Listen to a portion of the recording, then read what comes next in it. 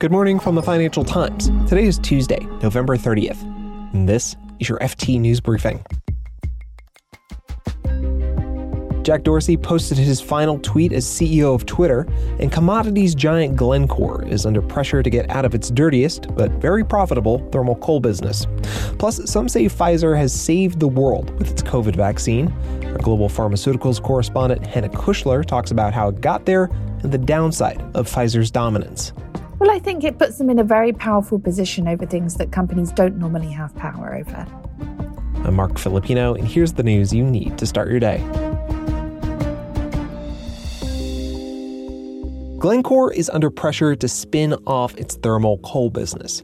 Activist hedge fund Bluebell Capital Partners wrote to the mining and commodities trading company earlier this month in a letter seen by the FT, in which Bluebell urged Glencore to chart a future without the world's most polluting fossil fuel.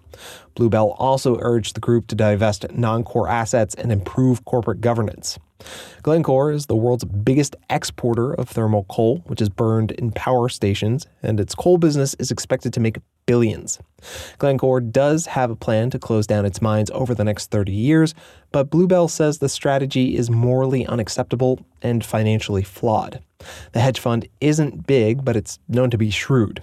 Its campaign at French food maker Danone led to the ousting of the company's CEO earlier this year.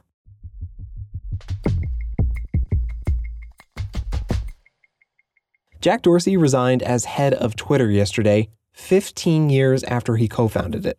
The 45-year-old said he wants the company to move on from its founders. But when we look into the reporting a little bit more, one person familiar with the process said that this succession has been planned for more than a year. That's our technology reporter, Christina Criddle.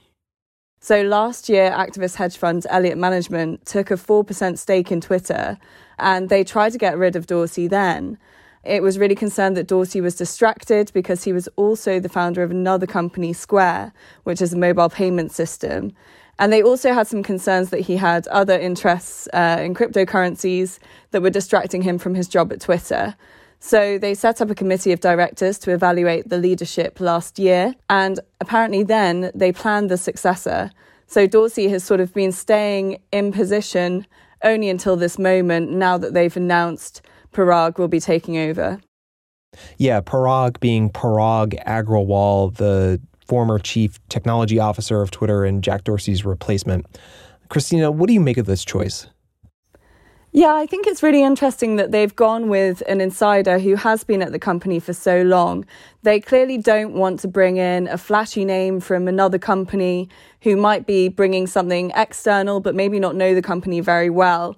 People I've spoken to have said that Agrawal is egoless, but he's very formidable, very brilliant, and really likes to get down to the core of an issue rather than trying to come up with a flashy fix. So he will spend a lot of time trying to understand the different teams and how they work and trying to understand the problem. He's also been described as a little bit nerdy and not having the same sort of Silicon Valley silver tongue that perhaps Jack Dorsey has. But everybody I've spoken to has said that he's very impressive and that they are really happy with him becoming the new CEO. Christina Criddle is the FT's technology reporter. She's based in London.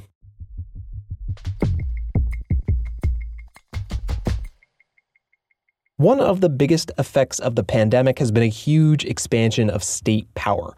Governments have imposed lockdowns. They've propped up economies with public funds. But when it comes to medical solutions, they're almost completely dependent on private companies. And one company in particular. The FT's global pharmaceuticals correspondent Hannah Kushler has been writing about how Pfizer became so dominant. She joins me now. Hi, Hannah. Hello. So pre-pandemic, Pfizer's most famous drug was Viagra. We all know what that does. Now, Pfizer is behind the best-selling pharmaceutical product of all time. How did this happen?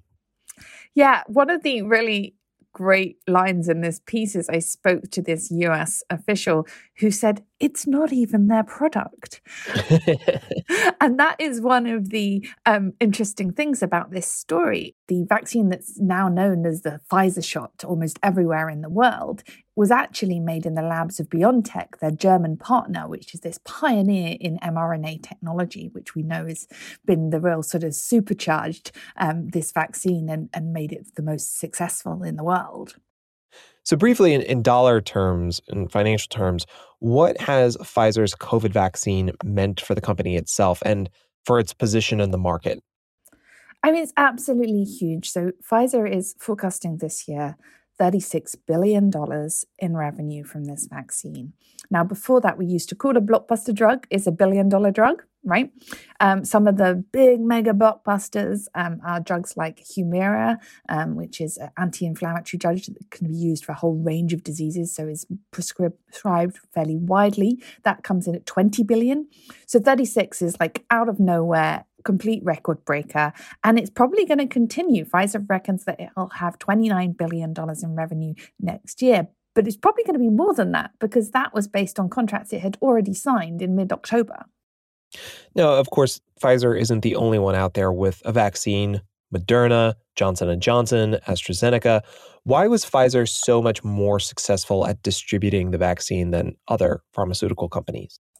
So Pfizer was very big before the pandemic. It was the only major vaccine maker that we actually see or has a vaccine, a COVID shot on the market right now. And so it had expertise in making vaccines. It also had a lot more financial firepower than a company like Moderna that had never had a product before. BioNTech, obviously its partner, also never had a product before. So it was able to really turbocharge the production because of that combination of expertise and money. So Hannah, Pfizer is the most dominant player in the market now. Is there cause for concern?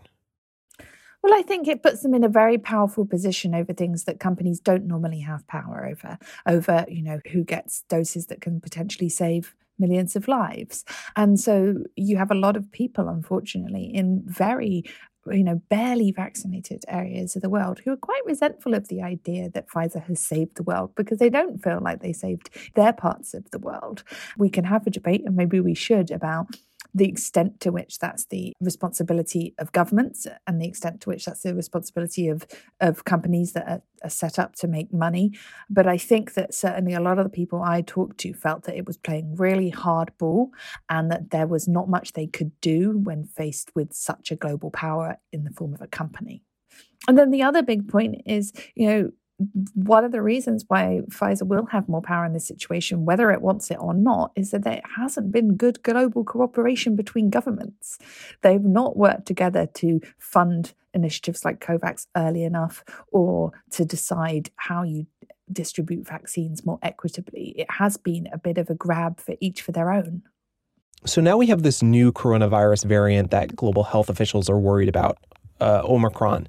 Can we assume that Pfizer is well placed to respond to it? Well, pretty well placed because mRNA technology is the most adaptable technology out there. You take this gene sequence and you just change the gene sequence. Now, obviously, because of regulation, you have to do some more tests. You have to do probably a small bridging trial in people, although we haven't heard exactly what they're going to ask for. But that certainly means that they're likely to sort of double down on their dominance there.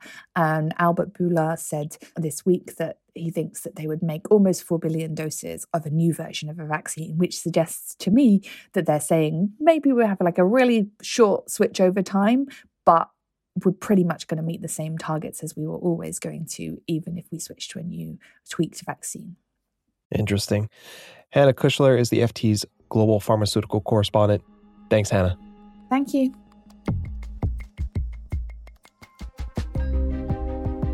Before we go, we have a quick correction to make. In yesterday's show, we overstated the importance of oil in Iran's economy. We removed that section for clarity. You can read more on all of these stories at FT.com. This has been your daily FT News Briefing. Make sure you check back tomorrow for the latest business news.